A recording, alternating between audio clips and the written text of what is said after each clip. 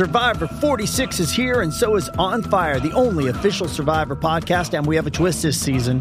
The winner of Survivor 45, Dee Valladares, will be joining us every week. We're going behind the scenes of the biggest moments, the how and the why things happen, and the strategy and analysis you can only get from someone like me, a Survivor winner. Listen to On Fire, the official Survivor podcast, wherever you get your podcast.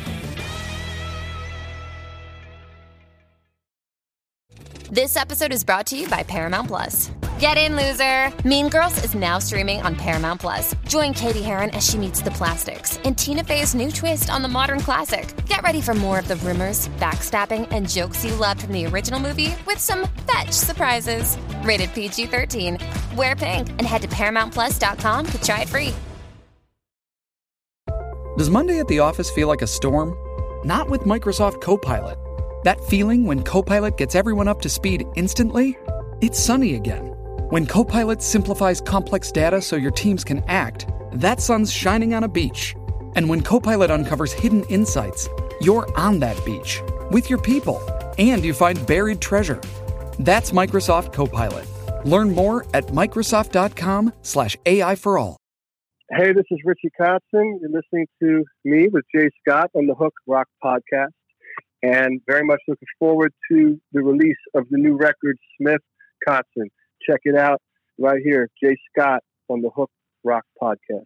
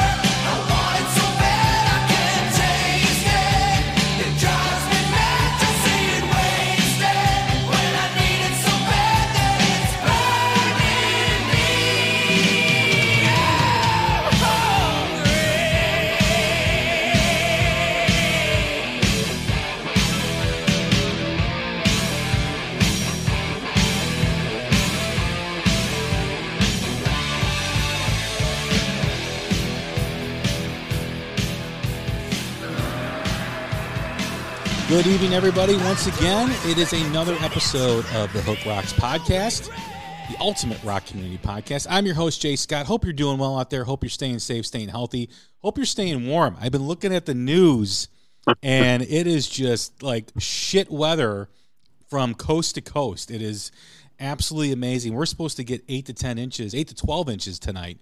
Right now, it's about -4. My dog loves it. I don't. And if you live in the South, if you're listening and you live south of the Mississippi, you should not leave your house if your town does not own a salt truck. Do not leave your house because you're putting your life in danger. You've never driven in this weather before. I understand that it's like pretty crazy and you've never experienced it, but just stay home and look outside your window and enjoy it. If you've never driven in this kind of weather, it really is dangerous if you're not used to it. So I'm seeing all these news clips of like trucks sliding off the road and cars doing this and going here and going that way. Just stay home. Just do yourself a favor. It'll be over in a day or two and it'll be back to normal. So we're getting back to normal here. Well, I don't know how normal you could be on this podcast, but we'd like to welcome in a guest that I've been a favorite of. I've been a favorite of the Cobras and Fire podcast for a while. Just a great way about them, the way they present their topics and the way they discuss things. I'd like to welcome in Baco. What's going on, man? How are you? I'm well. You're in the Chicago area, is that right? Yeah, just outside Chicago. Okay. So I'm St. Paul. We're going to miss all the snow, but it's been brutally cold. I actually looked up the temperature in Canada today, and they're like 40 degrees warmer than us. So fuck that. Yeah, that sucks. It is crazy, man. Like This winter was fine all through December and most of January. It was like, we're gonna get by with a pretty decent winter, and then all of a sudden, last week of January into now has just been a complete shitstorm. It's just been cold. It's been snowing, and I'm just tired of it. I'm over it. But I don't have to leave my house to join your show. By the way, Jay, thanks for having me. And Andy, nice to meet you, I guess, in certain ways. So. First time on the hook. I've been a fan of your show too, as well. Although I wanted to ask you one thing. I don't know how important this is, but I could not tell from your comments in the Damon Johnson interview. Are you a Kiss fan or are you not? I am a Kiss fan. I grew up a Kiss fan. Now, let me just preface that. So I grew up. The first album I ever bought was Kiss Lick It Up. And so I'm a fan of the era of Creatures, Lick It Up, Animalize, Asylum. I loved Crazy Nights when I was a kid. I don't think it holds up very well. Hot in the Shade, I don't think holds up very well. I love Revenge. I love the Kiss, from the 70s and everything. I've learned to appreciate some of the late 70s stuff. That being said, I haven't seen them live since the Psycho Circus tour. And I haven't bought any of their new music since Psycho Circus. So that was a good move. Yeah. So am I a fan of Kiss? Yes. Am I a fan of what they're doing now? Not really. It was just the way you kind of went through that. You could have been somebody trying to kind of placate your guest who is clearly a Kiss fan, without getting too much into your hatred, or you just could have been I like Kiss too, which is kind of how, I wasn't sure. So I think the listeners really needed that cleared up is all I'm getting at. I still have the Kiss comic books. Someone should do a Kiss podcast, by the way. Yeah. So now we're doing a Kiss podcast. So sorry, Tom and Zeus. Baco sucked me into this conversation, but I have the Kiss comic books. I've got a lot of the first pressings on vinyl. What else? I've got a lot of old posters and old collectible stuff, but yeah, I think, they probably are late to the party right now. I think they are probably, 5-6 years, maybe 10 years. They probably should have stopped, but to each their own. I mean, they're entitled to do whatever they want to do. They've earned that. I don't think anybody should tell them to stop if they don't want to. And if the fans still want to go see him, they still want to go see him, Yeah, fair enough. So I got a question for you. Your name being Jason, your last name is Bakken. Have you ever Bakken is the proper? Well, Bakken. So have you ever gone rocking with Bakken? Have you ever decided? Have you ever interviewed Don Dokken? And if you did, was it confusing? Did you guys kind of just look at each other, stare at each other in the eyes, and just say, "I don't know what to think of your name, and I don't know what to think of yours"? So, what was that like? Well, I would absolutely interview Don if I had the opportunity. I haven't yet. But now that might be the one time that I'm going to insist on going by Bakken instead of Baco, just to have that little wordplay fun there. Because to me that's typically more fun than hearing what he has to say anyway. So, it could be good. Yeah, no, have I ever heard or uttered the phrase "rocking with Bakken"? Yes, but. Not a common thing that I throw out there, but thanks for talking about it. So you do like rockin' with Bakken with Dokken. That's how you present the show. That's how you present the show if you ever interview him. The show title, yeah. All right, totally. And you can make T-shirts. How about Dokken rocking with Bakken? Either or, man. The amount of merchandise that you could sell as a result of that show is the possibilities are endless. Totally, dude. I mean, seriously. I remember what the go-to item would be, like some kind of wig or maybe a coffin. maybe, but backing track. Whatever you feel the need to do for that show, I think you'll be okay. I think, but what should happen after the show, the post marketing, is where it's at for you.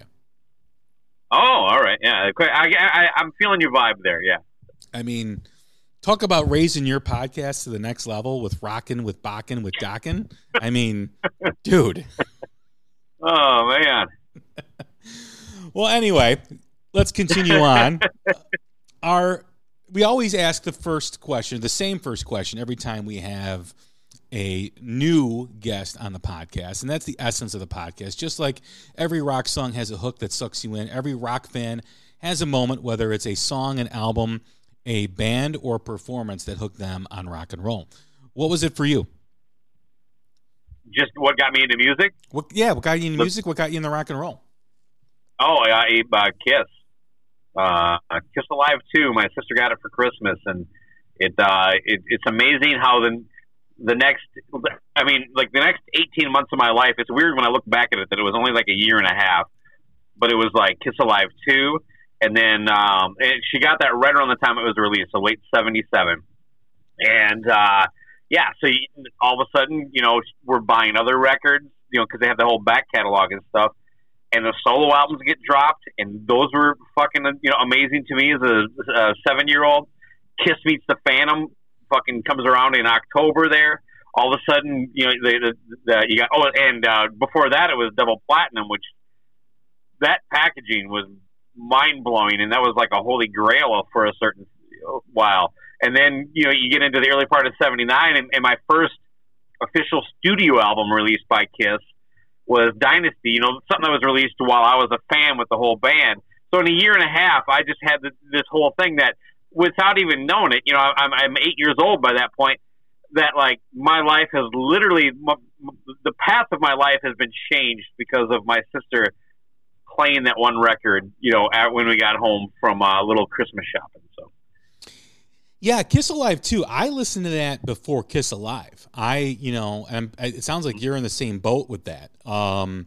Yeah, it was the first. That was the first time I heard guitars that sounded like that, and that was the thing that drew me in. So I don't know. It was, and the weird thing now is that record is almost unlistenable for me. It's so noisy. I prefer Alive way more, but for the longest time, that was the live record for me. When you say noisy, what do you mean? Oh man, the crowd is overpumped in that. The actual EQing of it is a little harsh now. That I guess my ears are a little more mature. I guess I would put it at. Like Alive to me sounds like a timeless. Like it ages perfectly. Alive 2 sounds like something they had to rush out for Christmas. I would not have been able to pick up on that kind of stuff as a kid, but. I don't know how much music I've listened to in the years since then. And as being a musician and learning how to play an instrument, stuff of that nature, you kind of grow, hopefully anyway. But that album to me, side 4 is still great. I love it. But as far as the three sides of live music, such as it is, it's just a little abrasive to listen to. There's not really a track on there. Let's put it this way: there's not a song that's on there on the live thing that I prefer over the studio version, and I really can say the opposite about Alive. Almost every song on there is better than the studio version. Yeah, I totally understand that. When you think about Alive, you think of the first 3 studio records, and even when I listen to those first 3 studio albums now, they never grab me. Like they never. The live versions always pulled me in more, and I don't know why they couldn't capture the energy on those first 3 records. Maybe Dress to Kill is probably the best out of the 3, but when you hear Hotter Than Hell, I mean the mix on Hotter Than Hell is brutal. I love it. It's great, but it's brutal though. I mean compared to sonically, I get like that because to me I just basically bitched about the production of Alive 2. So I understand that that Hotter Than Hell kind of has that a much different kind of production, but why people react that way. But to me, that record, the songs are just perfect. I actually love the production. Anyway, hold on one second. I was getting a phone call there. I would love to hear like a remastered kind of remix kind of thing, but I do still always want it as it is. It almost has this kind of niche quality of being them very early on, But I like all the records, especially of the original lineup. The only albums I really don't like are the last two. And you're talking like about Sonic Boom and what was the other one, Monster? Monster, yes. Yeah, those are the only two that like I literally don't have any affinity for of any kind. Asylum is pretty close, but there's still there's enough on there that pulls me in. I thought that sonically, when you think about Asylum, especially, it sounds kind of almost muffled when... Yeah, it sounds very flat to me. Yes. And I think it doesn't really do a lot of those songs justice. That if you compare that to Crazy Nights, where it sounds really clean and it sounds, sonically almost too perfect. A little too sheen, but yeah, it's definitely a better sounding record for sure. Yeah, and you hear Asylum and you're like, oh, the drums don't sound good. It just sounds sluggish. I maybe that's the right word that I would use to describe that. Okay. But yeah, I mean, Kiss was huge. I remember all the toys. I remember the Halloween masks and the phonograph and all that stuff. And I was always aware of Kiss before I heard them. I still remember sitting in the grocery cart at the grocery store and seeing People magazine when they introduced Eric Carr as the Fox. I still remember the cover of that magazine and just be like, who are these people? Why do they look like that? And I didn't understand the concept of makeup then and whatnot. But yeah, and then of course Kiss Meets the Phantom of the Park. That was a really big thing too when I was a kid.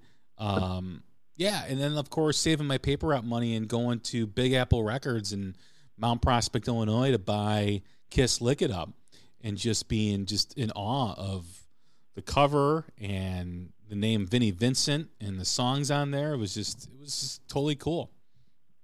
Never really vibed on the cover on that, although I think it's fine. But I'll tell you this, that's a top 5 Kiss record. I know people like to say Creatures of the Night is one of their best, and I agree with that. But there are times where I do believe Kiss Lick It Up is better than Creatures. I absolutely do. That's not a shot at Creatures. Like I said, I pretty much like most of their catalog for very different reasons a lot of times. That's one of the things I like about them is that they kind of changed quite a bit over the years. But to me, I think I probably have Lick It Up third off the top of my head. Most times it's like Hotter Than Hell, Rock and Roll Over, and Lick It Up. One of those those three to me are give you a nice broad view of them. But it's not so much about that. It's those are 10 fucking bangers on that record. There really isn't a bad song on there.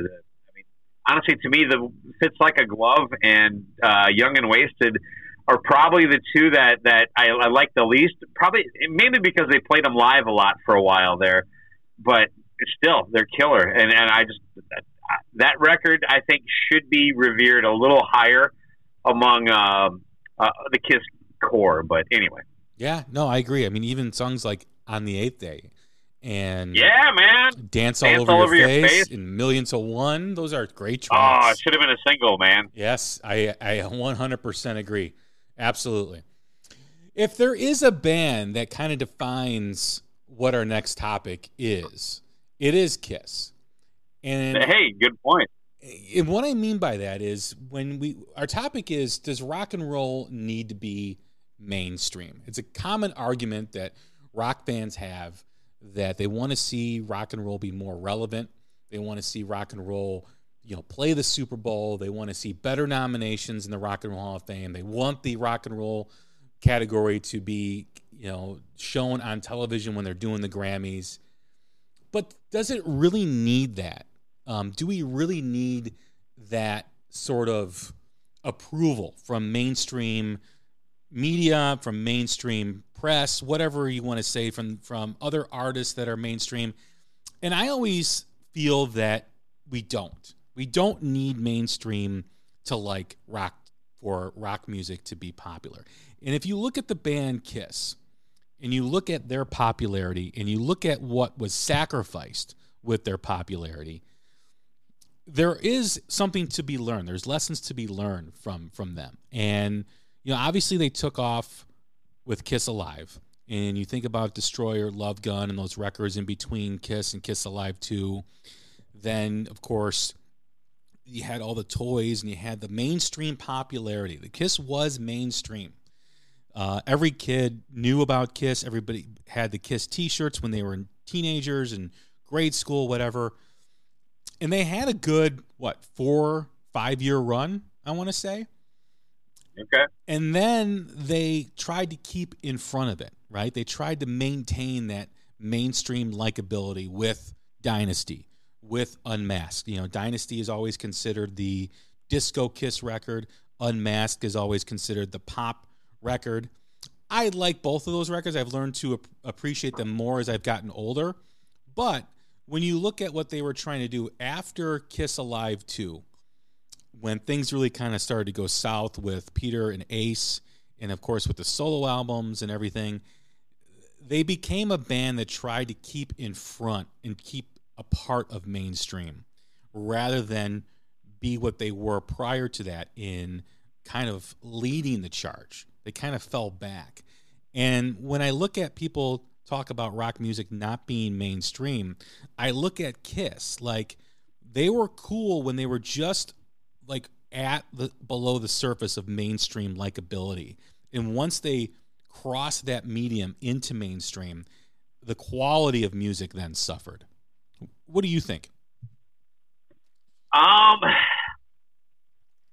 I think it's a great analogy, but I also, when I first got into Kiss, you know, I was very young, so I didn't really understand, you know, what it meant to be on covers of magazines, and that is on its own merit a sign of popularity and acceptance. You know what I mean? To me, it was more about the small world that I lived in, which was a farm community, and I was one of 3 people I knew in my entire school, and I went through a K through 12 school, that liked Kiss. So to me, they were very unpopular. So in my very small perspective, you know, the narrow scope I had, they were my favorite band. Even still, was never that popular. And then when they kind of got popular, that was really kind of kicked off with Lick It Up. They still weren't as popular as everybody else. You know, I mean, they never really got that. You know, everybody talked about all the other bands more than they talked about them.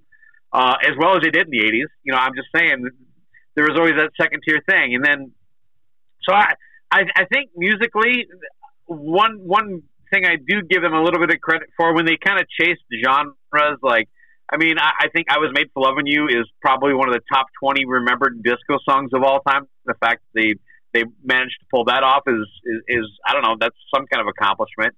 I think Unmasked is a amazing record from beginning to end. That, again, probably in my top 5, definitely top 10. But, you know, by the time you get to top 10, you're halfway through their shit. But I think that's a great record. You know, I mean, the songs are actually very well written for that one. And, you know, if you want to just talk a little quick on The Elder, everybody blames The Elder for Kiss's downfall. I blame Dynasty. Yeah, it was basically, by the time The Elder came out, everybody that was a Kiss fan that mattered had checked out because of Dynasty and then the pop sound of Unmasked.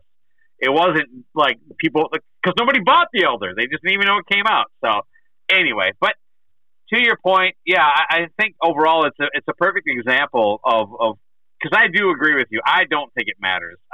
MTV always sucked. Radio always sucked. The mainstream shit was never really representative of the hard rock and metal and those kind of bands to begin with. And bands like Iron Maiden basically, you know, were selling millions of records without a single, song on the radio, that kind of stuff. You know what I mean? I mean, I saw probably 100 Iron Maiden T-shirts before I ever heard a song. It's that kind of thing. You know, it's just, I don't know. It's just never, to me, been part of it. So why we get so upset? And flat out, I do not want any of these bands part of the Super Bowl. That is a freaking shit show to begin with. The one time Kiss did it, it was the pregame thing. That was just embarrassing. So I don't understand why anybody would ever complain about watching someone they hate lip sync going, man, I'm really into music. I really love hard rock. I want to see Metallica lip sync at the Super Bowl. That's who needs to lip sync. It's just a shitty way to present a product to people who really don't care anyway. So I just I check out when it comes to that kind of stuff. And the Grammys, I've been on this for about the beginning of our podcast. They should just step away.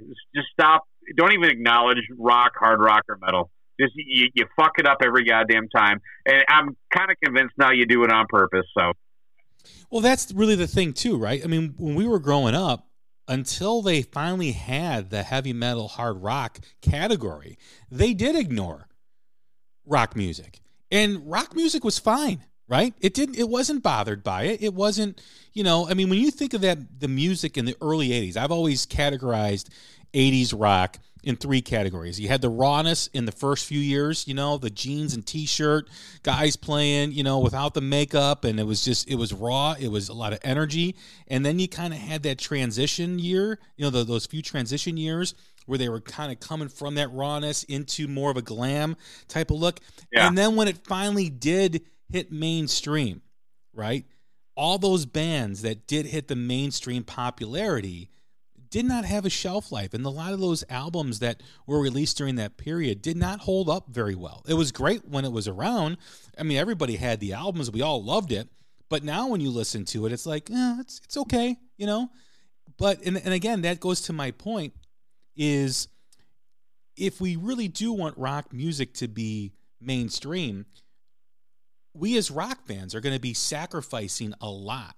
I like it when, I like it when rock music is right under the surface because A, it really maintains the creativity of the artist. They're not getting bossed around. They're not trying to chase a trend. A lot of the bands in those 80s, videos, like when a band I totally think of when people label them hair bands is Cinderella. Cinderella, if you just listen to the music, you would never think that they would be called a hair band, okay? But when everybody else is dressing up with their hair tees and the makeup and the leather, record companies, management companies are like, well, you got to do what this band does, or else you're not going to get on MTV and you're not going to sell millions of records. So, again, they had to sacrifice a little bit of their integrity to stay in the mainstream. And looking back, being older now, I would rather have my music be liked by rock fans and not music consumers who just jump from one genre to another with whatever's mainstream. Yeah, I agree with that 100%. The one thing that's changed a lot, especially in the last 5 to 10 years, is the lack of importance a lot of users put into music. Streaming and having everything available to you is kind of just minimized how the effort it takes, I guess, makes it like less important. Like I'll just move on to this and that and that, to a certain extent that attitude has kind of always existed, but it seems like there really isn't anybody in any genre making a damn bit of difference that is, kind of current and new. And that to me is a bigger problem. Like who's going to replace Metallica as the headliner at festivals in 20 years? I mean, or 10 years probably, but you get my drift. Yeah. I mean, there are a lot of fucking great rock bands out there, but they're really not getting the opportunity that they get other than from old guys. And they it's great that I have this music that I like by some of these up and coming younger bands, but as much as they appreciate, me talking about them or all that stuff, it's really the people that are in high school in their early 20s that are going to make them a sustainable act for the next decade or so. And it just seems like that generation, just in general, is kind of checked out overall on all genres of music. So when old man Gene Simmons wants you to get off his lawn because rock is dead, well, everything he says, as correct as it is, applies to country, applies to hip hop. I mean, there aren't any big time, I don't think Cardi B is going to be as relevant as she is now in 20 years. Probably not 5 years. Justin Bieber. Remember when he was kind of big? Yeah. That guy nobody knows a single song by that guy, but they know his name. And that's kind of that's the trend we're going to now. I mean, Beyonce, what's her, legacy going to be? I mean, I don't know. I also think too that when you look at the natural progression of things, right? You mentioned Metallica. Who's going to fill the void of Metallica? One of the bands that you mentioned when you were growing up, Iron Maiden. If you would have told me in 1981 and 82, when I was 6, 7 years old, that Iron Maiden would be selling out arenas in 2020, I'd say you're crazy, right? But they grew their audience. If you would have told me that when they were selling out much smaller event, or having a hard time selling out much smaller places just 10 years prior, I would have been like, you're crazy. Yeah, I remember seeing them at the Aragon Ballroom, which is probably like, gosh. There you go. Yeah, it's like an 8,000 place, 8,000 people. And it was right when their singer that replaced Bruce Dickinson, what was his name? Blaze Bailey? Blaze Bailey. Yeah. I think it was Blaze Bailey. I think that's how there it is. Yeah. So they released the second album, and then the ticket sales and the album sales were not good. And I think the record label stepped in and said, you got to bring Bruce back. I don't know if that happened. I'm just speculating, but it makes sense. Could be. And we already had tickets. Me and my friends already had tickets to see Maiden at Aragon Ballroom in this small, theater. And it was a great show. And then 10 years later, I mean, they're selling out 20,000 seat arenas. Yeah. So they grew their audience. They're probably bigger now than they were when Number of the Beast was out and Peace of Mind was out, right? So it was a natural. Yeah, you think? Yeah, I mean, just in terms of global and international popularity, I mean, you have to say that they're bigger now. But it was a natural progression, right? I mean, it wasn't all of a sudden they haven't been huge like that their whole career. And when we talk about filling the void, there's a lot of rock bands that go to concerts. And my thing is, my way of thinking is, well, they're gonna have to start promoting another band or other bands to fill that void, right? Maybe it's Rival Sons, maybe it's Ghost, maybe it's these other bands that are building their popularity slowly. That all of a sudden, Greta Van Fleet is another one. I mean, the popularity with them, or the Struts, that have this marketability that remind people of the music that they love and hold dear to their heart. I have to think that that's probably where this is going to go eventually.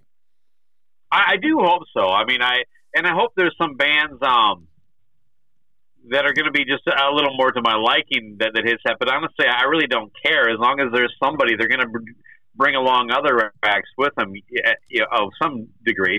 And there's always I enjoy a couple things that Royal Blood has been doing recently. I think Ghost is a good example, because they kind of were just like this mid-tier early festival band, and within a couple of years after that, they were doing not necessarily arenas, but some arenas, but it's still that Aragon Ballroom kind of thing, and that's kind of where Greta Van Fleet is right now. I mean, not really the band I want to go see, but that doesn't mean that they can't make an impact.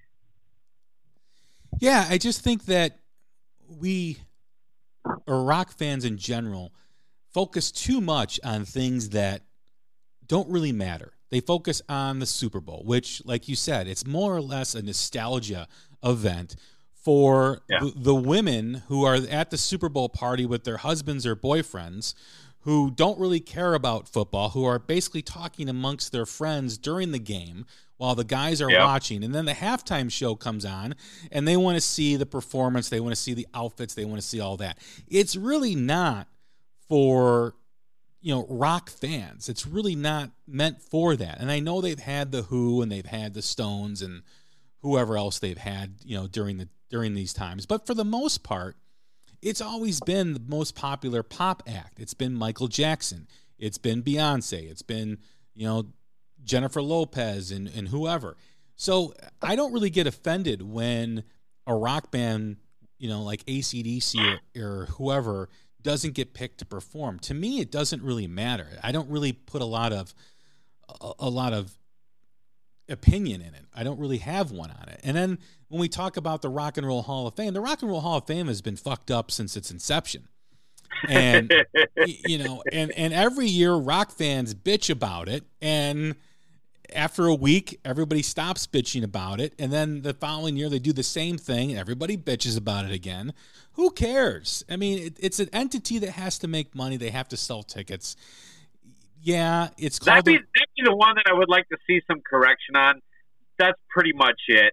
And I don't mind the broad-based, I don't know, they umbrella a lot of things when they call rock and roll as far as being eligible in there.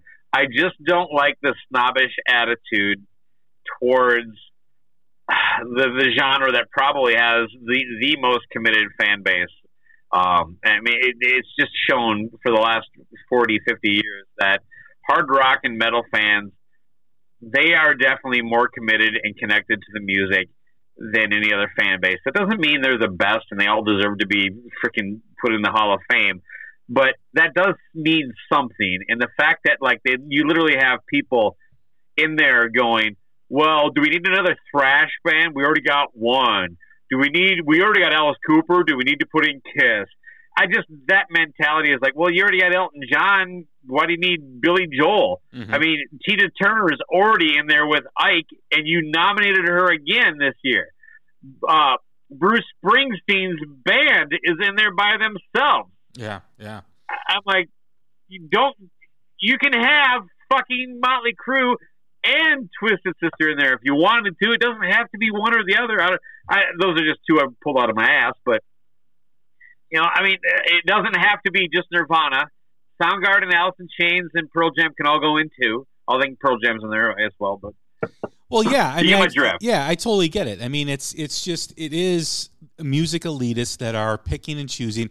I mean, if it were up to them, they would just have Bruce Springsteen and REM in the Rock and Roll Hall of Fame and shit on everybody else, because those are the bands that said something. Those are the bands that mean something. Well, not everybody thinks that. And like you said, rock fans are fans, whereas a lot of people that enjoy the music of other genres are music consumers, right? There is no more dedicated fan than a rock and metal fan. You use it like a napkin? If that's what you mean, yes, I'll agree with that. As far as purchasing, I will disagree with that. What do you mean? Well, someone like I don't know, Adele. She'll have a giant album and a giant tour. And by the way, Adele could probably still tour and do great. But the people who got into that aren't going to get into everything Adele. They're not going to delve deep into all the aspects of her. I'm speaking generally, yes, as a blanket term. I'm sure there are people who do exactly what I'm saying nobody does. But that's a very small percentage is my point. Or it could be anything, you know what I mean? Any of these artists that probably more fit the Super Bowl format and the Grammys, that kind of stuff. These are momentary enjoyments for most the people that really represent their biggest success. You can kind of microcosm into that, and then they're kind of just forgotten and thrown away like a napkin. I don't see them as consumers in the sense of they hang in there and stick with it. You know what I mean? Right.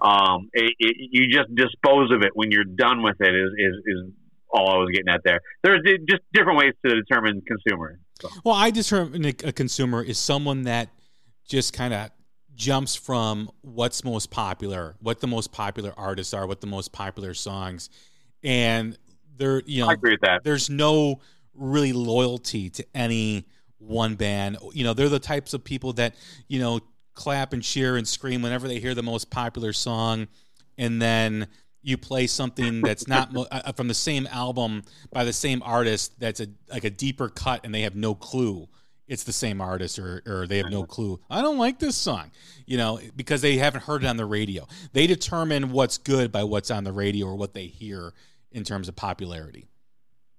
The same argument could be made going the opposite way with hard rock and metal fans. Like, you use the term loyalty. Sometimes they can be a little too loyal and too accepting. You know what I mean? But generally speaking, their voices are heard. And I don't know. At least from the chambers. Yeah. I just, I think when we talk about wanting more acceptance by for rock and roll, I think a lot of people forget what the essence of rock and roll is, and that is, it's not about acceptance. It's about being against the grain. It's about counterculture. It's about the middle finger. It's not about mainstream. It's not about how popularity. It's about rock music. It's about, you know, the stain that it leaves, you know, on the minds of your parents and, you know, your aunts and uncles. They don't want you to listen to it. They forbid it out, you know, from the house. That's what it's all about. And I think when we get too wrapped up into wanting acceptance, wanting vindication for rock music, I think we're losing sight of what it's all about. Agreed. And if you want to get a little more psychological with it, I think we're talking about people that wanted to be invited to the party they never were. And there's almost like otherwise why are you still worried about it when you're our age? You know what I mean? Right. I literally don't care about any of this crap for the most part. I mean, I have opinions on it, but I mean, if Metallica played the Super Bowl lip sync, I would say that's stupid and they shouldn't have done it, but that's really about as much I would really care. But there's so many people, I mean, that the people that voice these opinions, like, here's a list of 5 bands that should be playing the Super Bowl instead of The Weeknd. You know what I mean? We're talking about people that, you know, I mean, without being a dick, they were left out. They wanted to be included and they weren't. And now they want their bands to be included in some kind of way to validate them. Again, I'm not saying I'm right. That's my 95-cent psychiatry for you. Well, I will send the check in the mail, but I do think Hey, by the way, talking about myself, I can smell my own. But. No, but there is some validity to that. You know, a lot of rock fans, heavy metal fans, were not accepted by the mainstream popularity at their school, right? Yep. And, you know, it is about acceptance. It is about finding that and getting, you know, the vindication for the band, or the validation, which is probably a better word to use in this subject. But yeah, there is something to that. I do believe that. But like you said, you know, at the age, I'm 46 years old. Whoever plays the Super Bowl, I don't really care. It doesn't matter to me. It doesn't matter, you know, who gets nominated for a Grammy in the Rock Award or the Heavy Metal Award. It doesn't matter to me.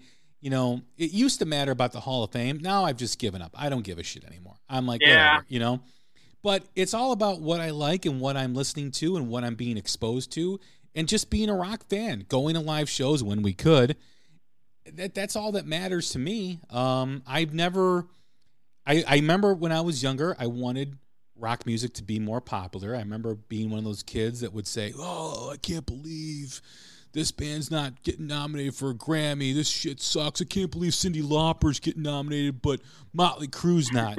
Well, now it all kind of makes sense, right? Like now when you're 46 and you look back and you're like, well, I kind of get it. Yeah, I kind of get it. You know, like Motley Crue performing in prime time on a Sunday night at the Grammys would probably scare their advertisers and half of the audience, or probably 80% of the audience. So I get it. But at the same time, you know, I just think that we need to concern ourselves with new rock music that's coming up, because I think there's a lot of talented bands and artists that are out there, and work on supporting them and work on just helping them find an audience by posting stuff or talking about it with your friends. And who cares, right? Who cares if it's accepted by, you know, music consumers and the mainstream, you know, that basically you're here one day and you're gone the next. Yeah, I honestly get more irritated that, like, the news talks about things like who's playing the Super Bowl. Like, it's literally freaking September and you're speculating. Like, who gives a shit? Yeah. I mean, and then, or things like the Grammys calling themselves the music's most important night or the music's biggest night or whatever. And I'm like, you give out 90 awards and televise 10 of them. You don't even care about music. Right. It's like, you know, those are the things that actually, as an old man, goes, get off me, quit pissing me off. I really could give two shits, you know, if they acknowledge.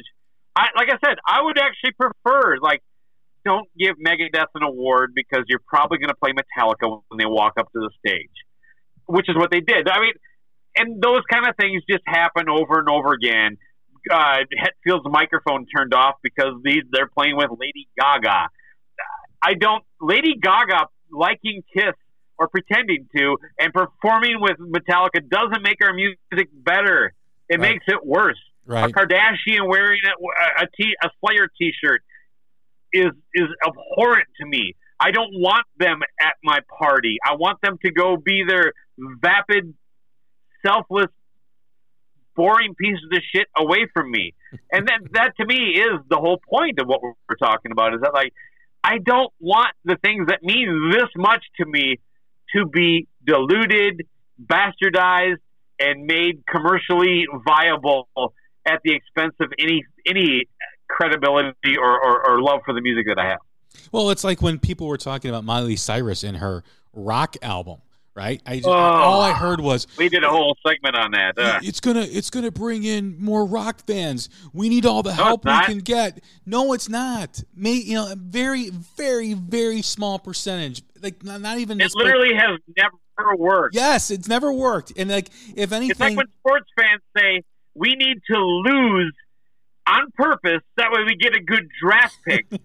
It's like the Timberwolves, the Minnesota basketball team, has been doing that for 20 years and we still suck. Okay? That isn't, you don't trade this guy while he's still good. That way you get something for him. That's not how you get better. Okay? Music matters. At least it should, if you care that much. But, maybe that's it. Maybe we should be assholes about it, Jay. We should just say, you guys just don't care as much as I do. No, I just think, like, whenever that talk happens with Miley Cyrus, and there was another artist a few years ago, it's like, no, it doesn't bring more fans to rock music. It brings more consumers that dilute rock music. It, like you said, it bastardizes it. It freaking just completely tries to redefine it. And ultimately, all it does is it gives Miley Cyrus an opportunity to win a Rock Award Grammy that helps her album sales. She basically uses the genre to get more album sales. Bingo. That's all it is. That's all it is. It has nothing to do with authenticity. And if you're a real rock fan, you don't want that shit because it isn't authentic. Rock and roll is about authenticity. It's about guys that live and breathe it, the fans that live and breathe it. And you want some chick who's to get on and all of a sudden start singing rock songs, and we're all supposed to go, oh, she's fantastic. She's going to bring so many fans to the genre. No, it's not going to do that. It's not, and it won't. What should be celebrated is what's happening in rock music, right? You've got the new AC/DC album that came out in November. That should be celebrated, and it was. It was very well received. The movie The Dirt by Motley Crue, obviously the momentum really got stalled because of the pandemic with their tour with Def Leppard, but that was another moment that was connecting with young music fans, and it's proven with the numbers of their merchandise. I've mentioned this several times on my podcast. Prior to The Dirt, Motley Crue's merchandise was between the demographic of 30 and older. After The Dirt, it was between 18 and 25 was the majority of their merchandise that people were buying. Okay, so the proof is in the numbers. We need more stuff like that. And yes, they're a band that was relevant 30 years ago, 40 years ago, whatever, but that helps bring younger fans to rock music. That is proven to do that. But don't we need somebody to connect with them that isn't old. You're right. Okay, the legacy acts have been there since we've been kids. Led Zeppelin broke up, 3 years before I really got into anything other than Kiss. And I still saw their shit everywhere, and you still do. But there was other stuff happening. And we're talking about bands that are like even Motley Crue, Poison, that are still kind of Bon Jovi, that are still doing it. You know what I mean? Kiss is still going on. And that's great. There's nothing wrong with that, but we do need something that, isn't some, I don't know, Hannah Montana type deal, deciding they want to be rock, and we need it to not be because Queen did a docudrama that was popular. We need it to be because somebody new, like grunge did, or even the new metal movement after that. We need something like that. The Guitar Heroes. We haven't had one of those since Jerry Cantrell.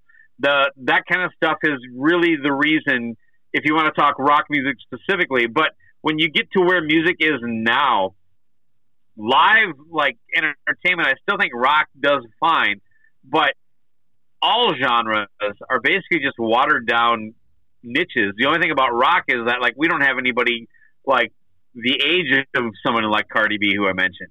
We just don't have anybody on a pedestal that high that is, that I don't know, popular, for lack of a better term. It just, and that's probably the thing that I think is a little bit worrisome. Well, I think it does. What worries me is, let's take Greta Van Fleet as an example. I have no problem with Greta Van Fleet. I like Greta Van Fleet. My 16-year-old son loves them, right? And I'm not a hater. I just, not my real. That's fine. I do like some of the songs. But my point is these guys come on the scene and they blow up, right? And their popularity is growing, and it's still growing. And prior to that, all you heard from rock fans was, "Oh, we need blues-based rock. We need, rock bands like they were back in the day." And now we get it. And now all of a sudden, rock fans are not all of a sudden, but then rock fans just want to tear them down. Oh, they're like Led Zeppelin. Oh, they suck. They sound like this. Oh, I can't. So what do we want, right? We want this, but when it happens, we want to tear it down. I don't understand that. Well, I don't get that. That's kind of the nature of almost anything to a certain extent. And I do think social media exasperates that, because we're talking about a small chunk of people it's the loud minority, or whatever you want to call it, the vocal minority. Because I agree. I thought they went from being like, isn't this kind of cool, to like, they're too big. They sound like, it's like, okay, these guys are still not old enough to drink. Let's let them grow as artists. I'll tell you this, the two songs I've heard from the upcoming record show that they are possibly going in a path that kind of creates a little bit of a niche for themselves.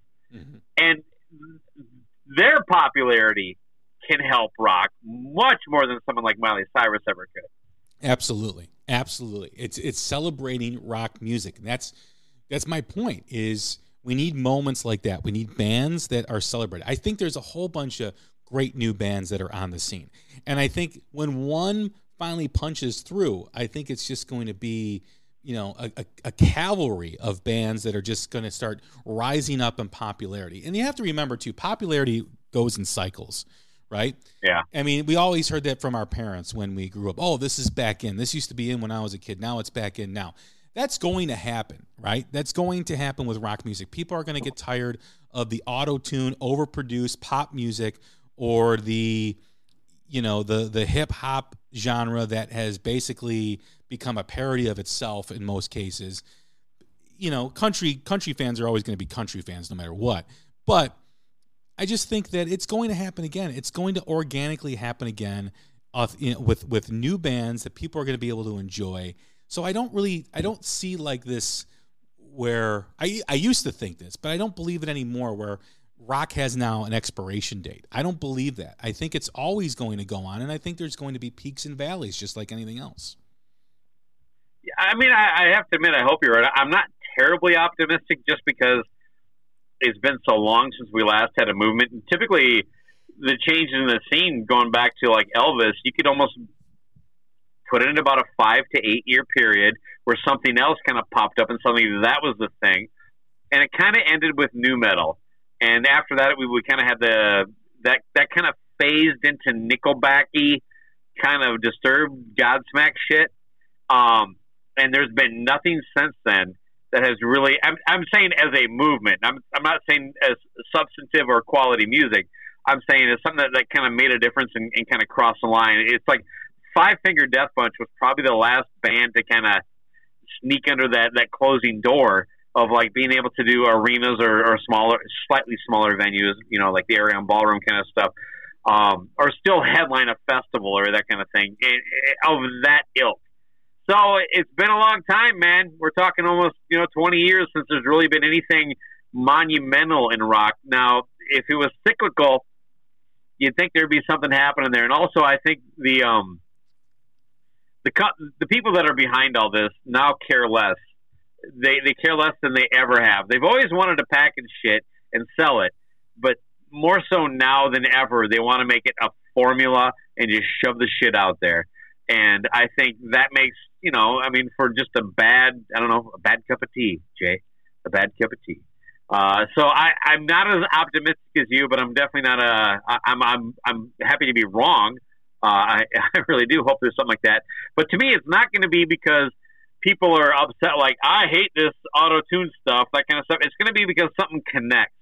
Like Guns N' Roses, when they hit, they connected with just a giant cross group of people, and that surprised the hell out of me because that album sat around for a year before it did. But when it did, it wasn't because it was this or that or that. It was because it clicked. It was the right band at the right time and the right music. And the people that were talking about it and absorbing it at these multiple $1 million rates, they weren't doing so because they were tired of Britney Spears or Debbie Gibson. They just liked it. You know what I mean? It wasn't overthought, is all I'm getting at. Yeah, no, I do see that. I do understand that. But I also think when you have a pandemic and you've got a bunch of kids sitting around doing nothing and being pissed because they're not enjoying their life, every day is like Groundhog Day. It's the same thing. It's boring. I think that in itself is a recipe for success with rock music. If rock music can connect, great point.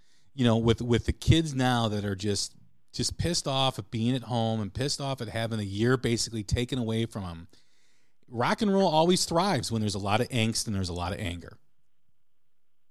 That's probably the best point I've heard that I hadn't heard prior. That's solid, man. Way to go, Jay.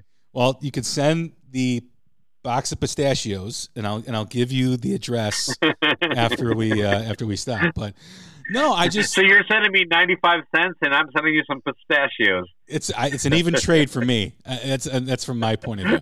But not for me. Pistachios are fucking wicked pricey. I know. But no, I just think that it's time. I think if everyone is talking about rock music, and I know I've heard the opinion out there that what's happening now with new music being released is not going to matter, or it's not the right time. I disagree 100%. If there's ever a right time to release new rock music, it's right now, because everyone's in the same boat. No one can tour. It doesn't matter if you're a pop artist, country artist, or a rock artist. You can't get on a stage right now, pretty much in 90% of the country, okay? And what are kids doing right now? They're e-learning, or maybe going to school half the time. Some areas are going full-time, but still, a lot of stuff's been taken away. There's a lot of stationary activity where they're just kind of sitting in the room doing nothing. Now is the time to grab the kids. I'm telling you, this is the moment. And you have all this new music coming out right now. You've got you just think about the last month with all the new albums that were released and what's coming down. I always say the pike, but I never like that term because I don't know what the hell the pike is. But but you have all this music that's going to be coming out this whole year. It's going to be just incredible, and there's going to be so much music that now is the ripe time to grab a young audience. And I mentioned your interview with Damon Johnson a little bit ago. He kind of got into that a little bit, talking about like he's glad he had that album basically in the can because of the last year. He's not sure he'd be able to write something like that because he, kind of what you're saying, it just, and maybe that just pissed off artist is out there waiting to break free because, Damon's basically our age. He's been doing it forever. He's selling music to us for the most part, not to the kids in high school right now. But maybe that artist is there. I don't know. Well, I mean, I just look at my son and his friends. My son's jamming on his guitar 2-3 hours a day. He's Snapchatting with his friends when a new album's released or a new EP is released. I mean, that's fantastic. I mean, that's great stuff. That's stuff I didn't think was going to happen 2 years ago. But now it is. And I just think that when you look at the Greta Van Fleets and you look at the Struts and you look at people like Tyler Bryant and the Black Moods and South of Eden and Joyous Wolf and Dirty Honey, all these bands are just ready to pop. They're just ready to pop. Glorious Sons. Yeah, Glorious Sons. I mean, Rival Sons. I mean, they've been around for 10 years, but they're finally starting to get some recognition. I think the new Pretty Reckless album is absolutely fantastic. There's a lot of other great albums. Is it? I haven't heard it yet. I was looking forward to getting that. Man, I tell you, the subject of the album is grief, and the songs connect with one another. And basically, it's the stages of grief, and when it first happens, and working your way through it, and facing what you have to get through, and coming out on the other side. It's a beautifully done record. It's an absolute masterpiece. A little tangent here, if it's okay. One of the things that I think pop or rock, or however you want to put it, but it covers both, that has been missing has been identifiable female voices. Because if you look back at the 80s, you mentioned Cyndi Lauper or Madonna, or even fucking Debbie Gibson. They didn't sound or like each other, you know what I mean? But like ever since American Idol was launched, every female voice that matters, it seems like, you could misinterpret as Kelly Clarkson or Pink. Or, it's like this over-singing, just super talented, dynamic range, but doesn't really grab you and go, that's fucking Stevie Nicks. And Taylor from Pretty Reckless has that voice. I think so, too. Plus, she's got the look, right? I mean, it helps when... I've seen that band a few times. They're a good act to see live, that's for sure. I do want to check them out, absolutely. I mean, I just was really impressed with the album. I got the album, and I was like, all right, let me check this out. Did you like the last one? Because that one was a little disappointing for me. I have to admit, I know of the Pretty Reckless, and I have listened to some of their songs, but okay. But I never was really. I would never call myself a fan up until this album, and the whole concept of the album, the way it's put together, is just absolutely fantastic, and I just love the way the album moves. Right, it moves you from one emotion to another.